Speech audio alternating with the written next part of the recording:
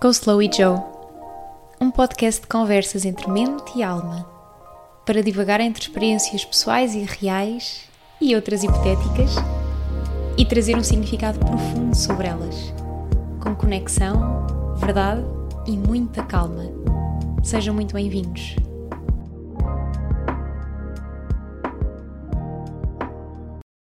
Olá! Sejam muito bem-vindos aqui ao 9º episódio do podcast Go Slow e Joe Podcast. Hoje não estou a gravar à sexta-feira, estou a gravar a um sábado, é verdade. Reservei aqui este dia porque por aqui pelos Emirados estes dias foram aqui de celebração de mais um ano aqui desta nação, que ainda é assim pequenina, mas já também muito grande, pequenina em termos de anos, portanto fazem aqui 51 anos este ano. E então estes dias foram aqui de celebração e também de algum descanso, e senti aqui de atrasar um bocadinho esta gravação deste episódio, até porque eu canalizei a mensagem que vou aqui passar hoje durante a semana, durante uma das minhas meditações, e entretanto senti, ok, vou ter que falar sobre isto, talvez, não sei, terça ou quarta-feira, por aí. E entretanto tenho sentido ao longo desta semana um convite sem dúvida para parar, e foi isso que fiz até ao dia de hoje, ou seja, fazendo, não é, aqui as partilhas que fui sentindo, aquilo que fui sentindo que era aqui para partilhar ao longo da semana. Tinha aqui algumas consultas agendadas também, portanto foi isso que fui fazendo, mas a própria vida me foi convidando aqui a parar um bocadinho e a conectar-me até mais com a minha energia feminina. Eu partilhei com vocês que inclusivamente recebi uma leitura de aura de energia feminina, que é uma leitura, eu que a experiencio enquanto leitora e também enquanto pessoa que é lida, é uma leitura maravilhosa, super profunda, que vai mesmo assim às raízes do nosso feminino e a tanta coisa que nós trazemos em nós, e a verdade é que estas últimas semanas têm sido de bastante trabalho, de muita organização, também aqui a organização para conseguir integrar tudo o que quero preparar até ao final do ano e para o ano que vem, portanto.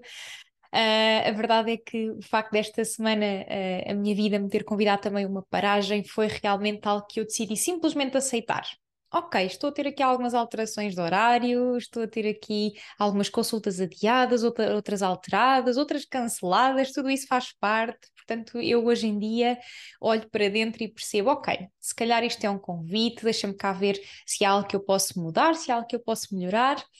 Se não, se eu sentir que está tudo bem, ou que se calhar não é bem essa por aí a resposta, significa então que realmente o que eu preciso de fazer é tranquilizar-me, acalmar-me. Então foi aqui mesmo um convite para ir para dentro, para cuidar de mim,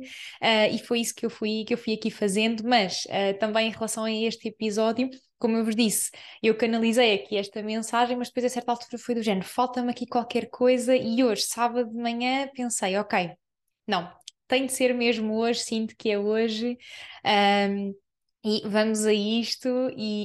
entretanto até senti que ganhei aqui todos os pedaços de puzzle que faltavam aqui para este episódio, portanto espero hoje conseguir passar-vos aqui tudo o que me tem chegado. Ainda sobre o episódio 8, sobre o episódio da semana passada. Agradeço-vos o vosso feedback. Foi aqui um episódio que me deu imenso gosto a gravar. Todos eles até hoje deram, mas realmente foi uma mensagem que eu sinto que era mesmo necessária. E só aqui para fazer uma espécie de um wrap-up, não é? Uma espécie de um resumo.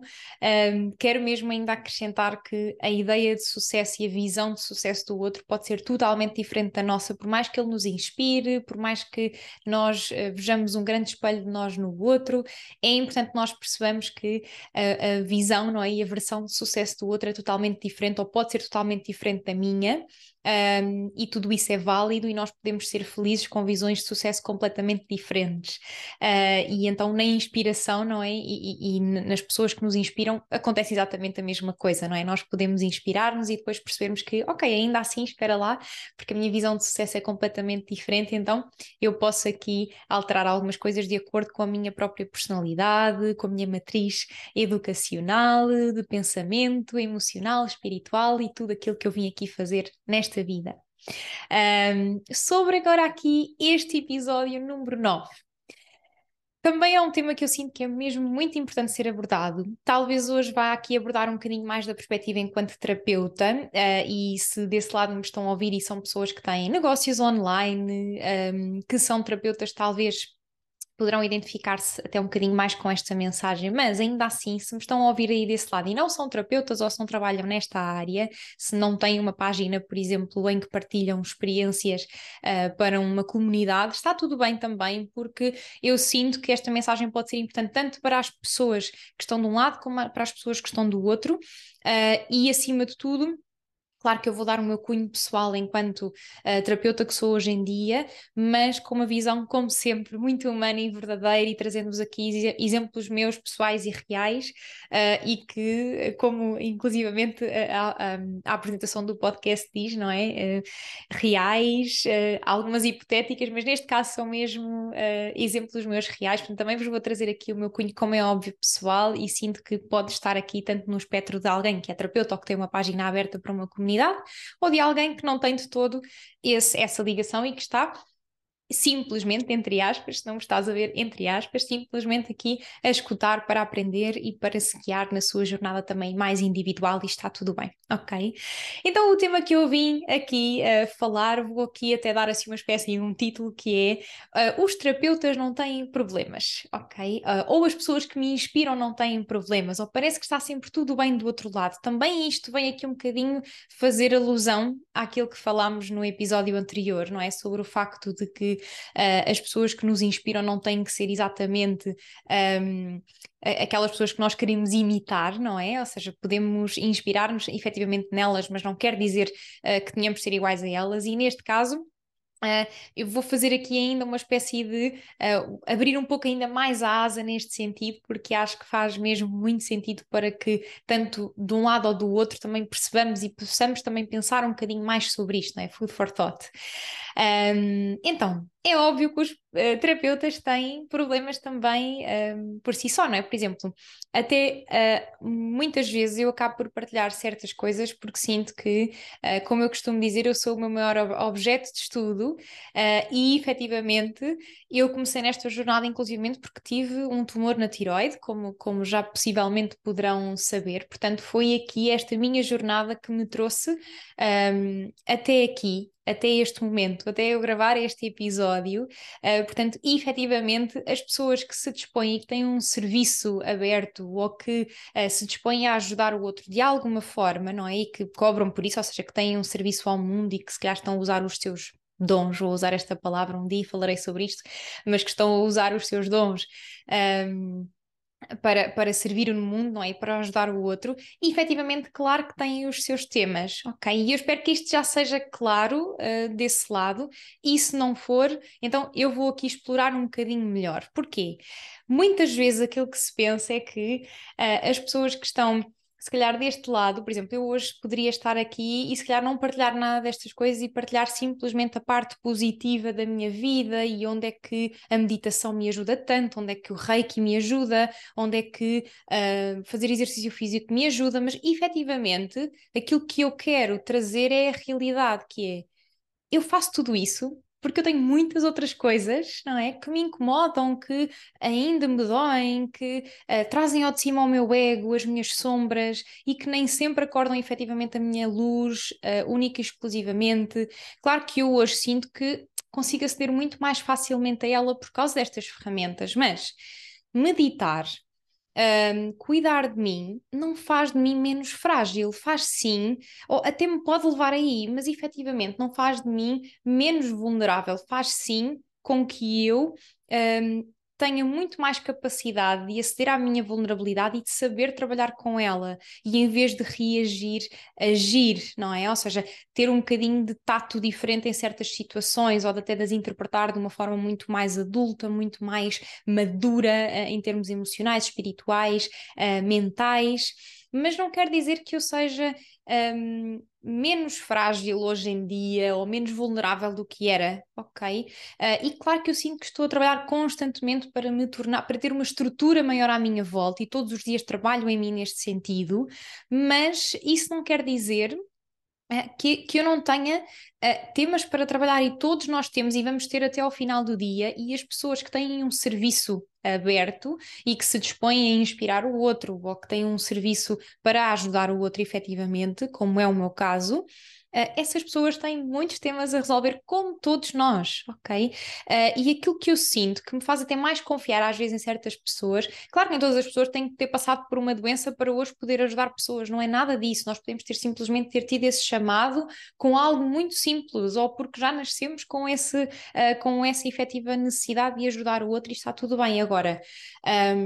eu às vezes até me ligo muito mais às pessoas por saber, não, espera, eu sei que esta pessoa está a passar por isto, ou que já passou por isto e está de uma forma muito vulnerável a partilhar isso. Então, eu quero aqui trazer-vos esta noção, e sabem o que mais? É que às vezes eu até sinto, era um dos exemplos que eu vos queria aqui partilhar muito hoje, que é, e que até trouxe um bocadinho esta reflexão, e que foi a partir daí que eu canalizei este tema, porque em certos momentos, cada vez menos, cada vez eu me permito menos a isso, mas em certos momentos o meu mini-ego, neste caso eu vou chamá-lo de mini-ego porque não era assim uma coisa muito grandiosa, mas o meu mini-ego às vezes ainda me assaltava nestas situações em que, por exemplo, eu conhecia alguém. Por exemplo, numa consulta, ou seja, dava uma consulta a alguém e a certa altura sentia-me travada quando se calhar até sentia que estava a construir uma relação com aquela pessoa do outro lado, ok? Claro que nós não temos que nos ligar a todas as pessoas, claro que, e o serviço que eu coloco no mundo, não é? Os serviços que eu tenho dispostos para o mundo são serviços, não é? Onde eu vou ter uma clara conexão com as pessoas, não é? Muito profunda. E às vezes é importante também haver essa, não diria separação, mas essa noção de que, ok, houve esta conexão, mas efetivamente ainda assim eu preciso proteger a minha energia, não é? Preciso também de estar na minha própria energia, não posso estar sempre nesta dádiva, não é? Nesta troca, mas em certa altura eu sentia que se calhar havia uma outra pessoa com quem eu estava a construir até uma ligação, mas havia aqui um lado do meu mini-ego, como eu estava a dizer, que me travava do género, mas se tu, imagina, combinares um café ou combinares uma chamada com aquela pessoa ou até começares aqui a revelar algumas coisas para além daquelas que tu estás disponível para revelar, porque eu sinto que já revelo bastantes coisas da minha jornada pessoal na minha página e até neste momento no podcast, como é óbvio, e até mesmo sobre toda esta minha evolução através da minha doença, ou seja, eu sinto que partilhei sempre coisas muito profundas e que se calhar até pessoas muito próximas de mim nunca souberam disso e eu senti que, não, a minha voz vai ter que ser utilizada para isto efetivamente e foi para isso que eu fui utilizando e foi da forma como eu senti que tinha que tinha que partilhar por mim e pelos outros. Que me liam, que se poderiam inspirar e até se calhar por pessoas próximas minhas que me poderiam ler através, por exemplo, dos meus posts e dos meus textos e que compreenderiam muito melhor se calhar certas coisas pelas quais eu passei, certas decisões, mas para além desta minha vulnerabilidade, não diria premeditada, mas com a qual eu se calhar me sinto confortável com, não é? E posso, não é, controlar, entre aspas, porque eu controlo aquilo que estou a partilhar, não é? Ou seja, não é uma coisa que eu faço impulsivamente, é uma coisa que eu penso, que eu sinto e que decido, não é? Mas para além de todas estas partilhas, eu às vezes depois sentia um pouco esta relutância de, mas por exemplo, se eu agora combinar com esta pessoa, eu se calhar esta pessoa vai ver quem é que eu sou na realidade. E era uma coisa que eu às vezes não percebia, porque eu depois pensava, mas eu estou a ser real, ou seja, eu não estou a tentar passar uma ideia de que tudo é perfeito, de que nada se passa na minha vida e que está sempre tudo bem. Ou seja, eu tenho mesmo a certeza absoluta que nunca passei isto, ou pelo menos se passei algum dia, não foi com essa intenção, atenção, e se o fiz, lamento, mas não foi nunca de todo com essa intenção. Ou seja, claro que eu tento trazer o lado positivo sempre das coisas e porque eu sou assim, não é? Porque eu penso e sinto as coisas dessa forma positiva, mas nunca foi o meu objetivo passar as coisas como tudo é belo, tudo na minha vida, não é? Tudo é belo, tudo é perfeito, porque não é de todo assim, eu não sinto isso. Claro que também não é o meu objetivo trazer as pessoas para baixo com as minhas partilhas, mas eu sinto que sempre fui real e sempre fui honesta, e quando quero aparecer, apareço, quando sinto que não estou com energia para tal, não faço esse forcing, portanto, sinto que sempre fui muito honesta, inclusive com este meu ritmo, esta minha jornada de partilhas e de trazer voz e de trabalhar a minha própria voz e de me mostrar ao mundo. Um, E então, às vezes, depois este meu mini-ego, como assaltava, eu pensava, mas porquê é que eu às vezes ainda penso isto? Ou porquê é que eu ainda tenho medo, não é? De me conectar, se calhar, àquela pessoa desta mesma forma. E claro que eu até falo sobre mini-ego e não ego, efetivamente, porque tudo isto tem muito que ver aqui com os meus medos, com a minha matriz educacional, com aquilo que eu aprendi sobre relacionamentos, os meus medos, não é? Como eu já disse, ou seja, em termos relacionais, com até vidas passadas em que se calhar eu posso não ter tido há conexões assim tão positivas com certas pessoas, portanto é perfeitamente natural e eu falo de mini-ego porque claro que acedi a estes medos e fui trabalhá-los, efetivamente, e eu falarei mais sobre isto no futuro, tenho a certeza absoluta, mas ainda assim Uh, ao aceder a este medo, eu ainda assim continuava aqui um bocadinho parada do género, mas eu já trabalhei, não é? Estes medos, se calhar estes medos de não ser aceite, de não ser vista, tudo isto, não é? Todas estas coisas, tudo isto que o meu mini-ego então estava aqui a trazer ao de cima. E depois pensava, mas porquê é que ainda continuo com estes receios, não é? E efetivamente era porque havia aqui até uma espécie de eu sinto que nem era superioridade em relação ao outro, mas era do género. Então, mas se eu partilhei esta mensagem com esta pessoa, ela se calhar agora vai ver que eu sinto o mesmo ou que eu tenho a mesma dificuldade na vida. E foi aí que se deu o clique. Até sinto mesmo que foi uma altura, não consigo precisar o dia, nem o mês, nem se calhar o ano, mas foi no momento em que eu percebi que não, eu estou aqui mesmo para partilhar as minhas dificuldades desta forma vulnerável e é isso que vai efetivamente fazer com que as pessoas também possam mudar as suas vidas. Porque se eu partilho isto desta forma, as outras pessoas poderão identificar-se muito mais, e se calhar perceber que não estão sozinhas no mundo, não é? Enquanto que eu, quando, se calhar até de um lado pouco humilde, não faço ideia, não me recordo se acho que não tive esse sentimento de superioridade de todo, simplesmente tive esses medos de me conectar e medos efetivamente de dizer ao outro que eu também sentia o mesmo, ou que eu também me sentia sozinha naquela situação, ou que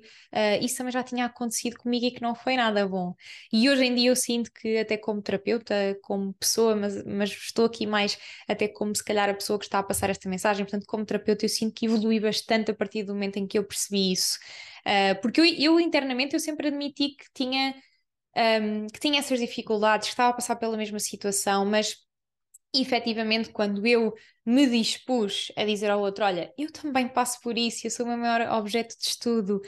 eu estou constantemente a trabalhar isto em mim e eu continuo se calhar com a mesma dificuldade do que tu, portanto, eu compreendo-te, eu acolho-te, eu tenho compaixão por ti. Quando eu realmente me dispus a fazer isto de uma forma, atenção, vulnerável, não é, em relação a mim, foi quando eu sinto, inclusivamente, que eu comecei a amar muito mais aquilo que eu faço e comecei a amar muito mais todas as pessoas que vêm ter comigo. Há uma frase que eu nunca me esqueço dos meus estudos de constelações familiares, agora não consigo citar quem é, mas recordo-me de ler isto e pensei, isto é uma frase que eu tenho que ter tatuada, entre aspas, no meu local de trabalho e tudo, que é, e na minha ação diária, um terapeuta sem compaixão ou sem amor não é um bom terapeuta, ou não vai chegar ao outro, algo deste género, porque efetivamente se nós não tivermos compaixão pela situação do outro, se estivermos a fazê-lo de um lugar de superioridade, de um lugar em que nem sequer nos abrimos a se calhar a ver o dor do outro e estamos só a tentar resolver, não é? Enquanto terapeutas nós não vamos conseguir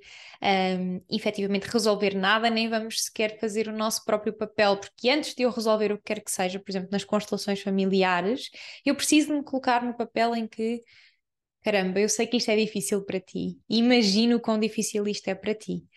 Então, abrirmos esse lugar de compaixão é realmente aquilo que eu sinto que é mais importante. Bem, já me estou a emocionar outra vez. Agora isto ainda por cima eu decidi colocar o vídeo no Spotify, foi algo que eu tive aqui que trabalhar internamente, mas depois quando senti foi do género, ok, não vou adiar mais, vai ser já no 8º episódio e não importa se os outros não tiveram, mas agora vê-se mais, é isso que eu quero dizer, mas estou aqui em vulnerabilidade, como sempre, não é? Uh, e é muito giro porque eu sinto mesmo que desse lado, se me estiverem a ouvir e não sejam terapeutas, como eu disse, não tiverem uma página aberta, este lado e este receio vem muito do sentimento, e posso dar um exemplo claro que é, ok, eu sou uma pessoa que se calhar possam ser terapeuta ou não ter uma página aberta, mas ainda assim acho que tenho que estar sempre bem para os outros. E vem muito daqui, não é? De nós acharmos que os outros só nos vão procurar, só vão ser nossos amigos, só vão querer ser nossos companheiros, nossos pais, por exemplo, nossos filhos, se nós estivermos lá sempre daquela X maneira, sempre disponíveis, sempre abertos, sempre com uma palavra, sempre disponíveis às X horas, quando no fundo não é assim que as coisas são, não é? E não é assim que as coisas se desenvolvem positivamente num relacionamento, ou se desenvolvem, ou desenvolvem positivamente um relacionamento, isto é. Portanto, se desse lado me estiverem a ouvir e não forem terapeutas ou não tiverem uma comunidade, entre aspas, construída, pensem na vossa comunidade familiar, de amigos, relacionamentos, profissional, porque os medos vêm do mesmo lugar, não é? Se eu hoje postar uma fotografia no Instagram a dizer estou extremamente triste ou não tenho energia para aqui estar, se calhar eu vou ter muitos medos de será que eu não vou ser aceito? Será que vou trazer as outras pessoas para baixo? Será que isto faz sentido com a minha mensagem? E claro que é muito mais natural e muito mais claro que nós tentamos, por exemplo, eu tiro muito mais, eu não costumo tirar fotografias quando choro, por exemplo, mas há imensas pessoas que até já partilharam fotografias a chorar e eu compreendo perfeitamente o objetivo e não quero dizer que não o farei, possivelmente até o farei algum dia porque acho que é uma mensagem belíssima e muito bonita e que chega, realmente traz uma mensagem muito importante de vulnerabilidade, mas por exemplo, eu tiro muito mais fotografias a mim quando sinto que estou bonita, quando desejo até tirar uma fotografia para recordar aquele momento, não é? E é muito mais fácil que nós achemos que é muito melhor tirar uma fotografia a um momento positivo do que se calhar a um momento em que eu estou a chorar ou que me sinto péssima, por exemplo. Portanto, é muito natural que nós também vejamos as partilhas dessa mesma forma, não é? Ou seja, partilhas mais positivas do que, na verdade, coisas menos bonitas. É perfeitamente natural e não nos podemos esquecer do objetivo da própria rede social. Volto a falar da questão do Instagram, que é, inclusivamente, partilhar fotografias bonitas ou partilhar coisas que nós estamos a viver no momento que idealmente estão mais viradas para a beleza do que, na verdade, para, entre aspas, o lixo, para a sujidade, o que é feio, entre aspas, não é? Também não nos podemos esquecer do objetivo da própria rede social, mas ainda assim, eu falo até em palavras, não é? Ou seja, eu posso escolher uma fotografia bonita, mas ainda assim estar a dizer uma coisa extremamente profunda e que me deixa super vulnerável. E eu quero mesmo trazer aqui a mensagem de que eu, para estar aqui hoje e para estar aqui hoje todos os dias, entre aspas, não é? Eu trabalho imenso e tive imensas dificuldades no meu processo, ou seja, ter medo de ficar doente novamente, ter medo de me sentir sozinha como me senti na minha jornada pessoal, ter medo de confrontos que tive que ter e que não é realmente o meu forte e não é algo que eu gosto muito de o fazer, acho que ninguém gosta, não é? De o fazer assim regularmente. Trabalhar intensamente relações tão próximas como com os meus familiares, por exemplo, com os meus amigos, sentir-me muitas vezes não saber o que é que eu estou aqui a fazer, portanto, eu passei por tudo isto, ok? E continuo muitas vezes a passar e voltar lá, perceber o que é que ainda lá está, o que é que isto ainda me diz. Há certamente dificuldades que ainda estão para vir, ok? E o que eu quero dizer aqui é que quem se dispõe aqui a partilhar as suas experiências tem sim dificuldades, ok? E serão sempre, possivelmente, tal como eu digo sobre mim própria, os seus maiores objetos de estudo. E é isso que faz com que a humanidade evolua, ok? Eu no outro dia ouvi um podcast da Mariana Alvim, em que ela estava a partilhar qualquer coisa sobre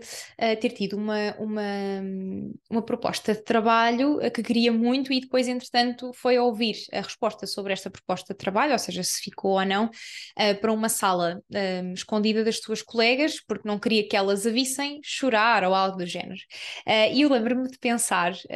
que... e depois ela disse... que ficou efetivamente, ou seja, ficou nesse tal trabalho que ela adoraria ter e que hoje em dia ainda tem,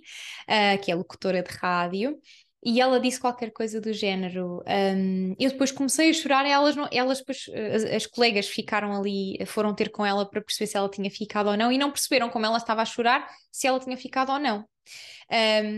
E ela disse, eu fiquei, então foi por isso que eu chorei, ou eu fiquei, então estava a chorar. Pronto, não sei se ela arranjou essa justificação, mas eu internamente aquilo que pensei foi, realmente é muito interessante, porque nós, por exemplo, quando às vezes não queremos aquilo que nós, ou não ficamos com aquilo que nós queremos, por exemplo, ou temos uma expectativa, não é? E depois o resultado não é bem igual a essa expectativa. Muitas vezes o que acaba por acontecer é que nós choramos em casa sozinhos, enquanto que nós, se calhar, quando temos sucesso, não é? E quando há algo que nós conseguimos alcançar, acabamos por, se calhar, muito mais facilmente vulnerabilizar-nos, porque sabemos que vamos ser bem acolhidos, não é? Do género, pronto, estás a chorar, mas tu ficaste e conseguiste, não é? Enquanto que, se calhar, se eu não conseguir algo, ou se eu não chegar a algo, se eu não conseguir aquele emprego ou o que quer que seja, eu acabo por, se calhar, dizer, olha, pronto, não consegui, deixa lá, e entretanto depois vou para casa sozinha chorar, não é? E eu pensei, é interessante porque eu acho mesmo que isto aqui é um espelho da nossa sociedade no sentido de é muito mais fácil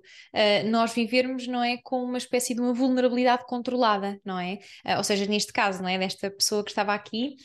e que ia saber se tinha ficado com um certo trabalho ou não, ou seja, ela controlou aqui, não é, a situação do género, antes que eu não fique e que depois tenha alguma reação que não é bem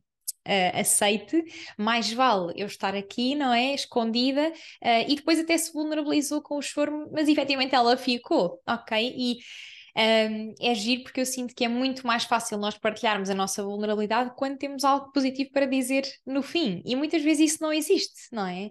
Às vezes há simplesmente uma coisa que me magoa, há simplesmente uma coisa que me dói, há simplesmente uma coisa que eu não estou a conseguir resolver e que eu posso estar a partilhar isso e ser vulnerável em relação a isso e não ter se calhar uma mensagem muito positiva a não ser, olha, tenho compaixão por ti, que estás desse lado e que se calhar que me estás a ler e que estás a ver a minha situação e que se calhar podes estar a passar por uma coisa parecida ou que sentes algo em relação a uma coisa que pode até ser muito diferente, mas que sentes algo parecido com isto. Um, Portanto, é muito interessante porque é, é giro porque, enquanto terapeuta, não é? E uma pessoa que se já está a construir aqui uma comunidade como eu estou, às vezes existe esta pressão de, mas eu não tenho nada, se calhar, de positivo para dizer em relação a esta situação. Não tenho, e se calhar até pode parecer que eu já overcome, não é? Que eu já ultrapassei isto, mas eu se calhar ainda não ultrapassei, ainda estou a viver isto, não é? Por exemplo, todas as consultas e todos até mesmo os serviços que eu disponho, não é? Ou seja, a leitura de áudio e as constelações familiares, eu faço isto porque elas fizeram e fazem parte do meu caminho. Eu muitas vezes continuo a recorrer às constelações familiares, é algo em que eu acredito tanto, por exemplo, que eu vou, a leitura de áudio é igual, ok? Portanto, faz parte da minha jornada e por isso para mim torna-se muito mais fácil, inclusivamente, eu perceber o quão importante isto é para mim. Agora, por exemplo, se eu não estou a utilizar aquele produto, não é? Se calhar eu não vou acreditar nele. Por exemplo, eu recordo-me que trabalhei numa outra empresa, uma das que eu já vos revelei, claro, num outro episódio, e eu às vezes penso nisto, que é, eu não acreditava de todo naquele produto. E realmente a parte da venda era um bocadinho difícil para mim, ou seja, da venda, quanto mais não seja a partilhar isto com alguém, não é? Do género, isto é mesmo bom ou algo do género, porque eu não acreditava naquilo que eu estava, vou dizer vender, não quero dizer que fosse nesse contexto, mas que estava ali, não é? Naquilo que eu estava a trabalhar, vamos. Hoje em dia, para mim é totalmente diferente. Eu acredito piamente na importância que as consultas que eu dou, não é? Que as técnicas que eu utilizo. Que eu acredito piamente, não é, nos seus resultados, acredito piamente nas crenças que estão por trás delas, acredito piamente nos resultados dos cursos que tenho, dos grupos que tenho, ou seja, porquê? Porque eu estou a viver todas essas coisas ao mesmo tempo, e isso é realmente algo muito positivo para mim, que estou a fazê-lo, e eu acredito também que para o outro, porque quando nós nos vulnerabilizamos, não é? Nós somos mesmo capazes de passar ao outro esta compaixão. E às vezes, o terapeuta, e eu digo isto para quem vem com certas expectativas por vezes, e é natural que nós construamos certas expectativas quando pagamos, por exemplo, por uma terapia, por uma consulta, ou quer que seja, mas às vezes o terapeuta pode não ter a resposta. ok? Porque não é uma coisa que nós fazemos A mais B e dá igual a C. Às vezes o terapeuta pode simplesmente não ter a resposta, ou a pessoa que está do outro lado a partilhar qualquer coisa. Mas se calhar aquilo que nós buscamos e aquilo que aquela pessoa me pode dar é a compaixão do género, olha, já passei por algo semelhante, ou eu estou a passar pela mesma situação agora, portanto eu acolho isso e estou aqui a partilhar isto também contigo para que tu saibas que não estás sozinha ou sozinha. Um, então, a mensagem que eu hoje queria aqui trazer mesmo é de verdade, de realidade, novamente, e até trouxe aqui este exemplo do meu tal mini-ego, neste sentido de, ainda assim, não é? Eu sentia, e como eu disse, não é? Estou constantemente a lutar contra isto porque sinto que tem que ver também com a minha matriz educacional, com a minha personalidade, com medos, que eu própria tenho, mas estou sempre constantemente a trabalhar nisso. E é aqui um exemplo do meu mini-ego que eu certamente tenho a certeza que poderá também levar-vos, não é, aqui a estados maiores e ainda mais altos de consciência, porque nós às vezes podemos achar que do outro lado a pessoa tem tudo resolvido, que do outro lado é que está a resposta, e novamente, tal como no episódio anterior, é virarmos-nos para dentro, ok? E percebermos que isso não é verdade, que a resposta está sempre dentro de mim, ok? E que se calhar ao outro eu posso ir buscar compaixão e que posso ir buscar realidade e que posso ir buscar outros exemplos para também olhar para as minhas próprias situações com mais realidade, ok? E até se desse lado me estão a ouvir e são terapeutas e se, ou se têm uma comunidade, estão a construir uma comunidade, por favor, não achem mesmo que têm que sempre ter tudo resolvido, mesmo, ou que têm que sempre ter resposta para tudo, ou que têm que partilhar sempre o que é positivo, e não, se calhar, as coisas que às vezes estão realmente, efetivamente, a acontecer na nossa vida no momento, se for para partilhar e se sentirmos que é esse o nosso caminho, é essa a nossa jornada, ok? Acho que não tenho assim mais nenhum exemplo para vos dar. Estava aqui, inclusivamente, a ver aqui a minha cábula, mas a minha mensagem de hoje é esta, muito, muito simples, creio eu, mas também muito importante, e que não achemos que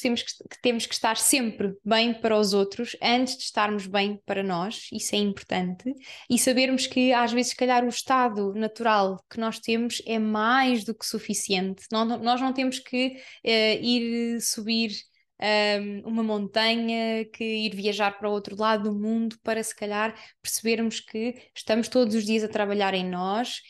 e que o nosso caminho também passa por aí de aceitarmos que é uma jornada diária, seja eu terapeuta, tenho uma comunidade ou não. Ok? E que nós podemos ainda assim trazer ao mundo os nossos serviços, os nossos dons, ou uso outra vez esta palavra com alguma relutância, mas um dia falarei sobre isto novamente, e que ainda assim podemos ser úteis para o mundo e que podemos trazer amor ao mundo e compaixão, que é algo que eu sinto que qualquer pessoa que esteja disposta a ajudar o outro precisa efetivamente de trabalhar em si, compaixão em primeiro lugar por nós e depois então pelo outro, e isso às vezes pode ser mais do que suficiente. Espero que tenham gostado desta mensagem, e vemo-nos na próxima semana.